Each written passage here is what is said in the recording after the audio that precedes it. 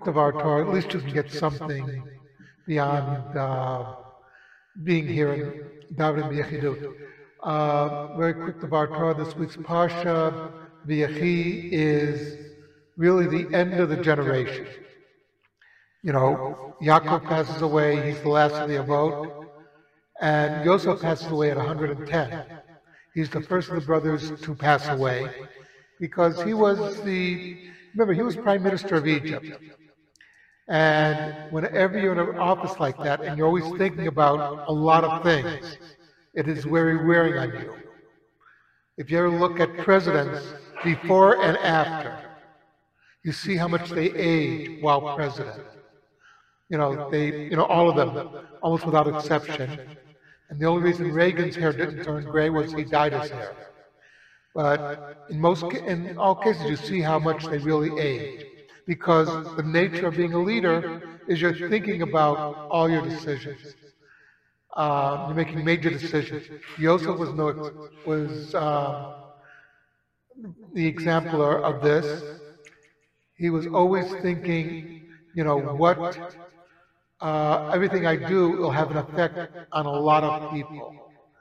Whereas for most of us, the effect is, us, our family, but that's it. And then we miss something very important, is that even though you don't think that you're making major decisions that affect a lot of people, in reality you are. Because like you have children, the next generation. Or an example was I used to do tours in Tzfat. It was a 2-hour tour, walking tour of the old city of Tzfat, and I didn't think much of it, in the sense of how much effect would I have. 2 events that happened that convinced me otherwise. One was I was walking around Yerushalayim, and this chassid comes up to me, and he said, "Shlomo, how are you?" And I looked at him, and I didn't recognize him. He said, "Oh, you don't remember me.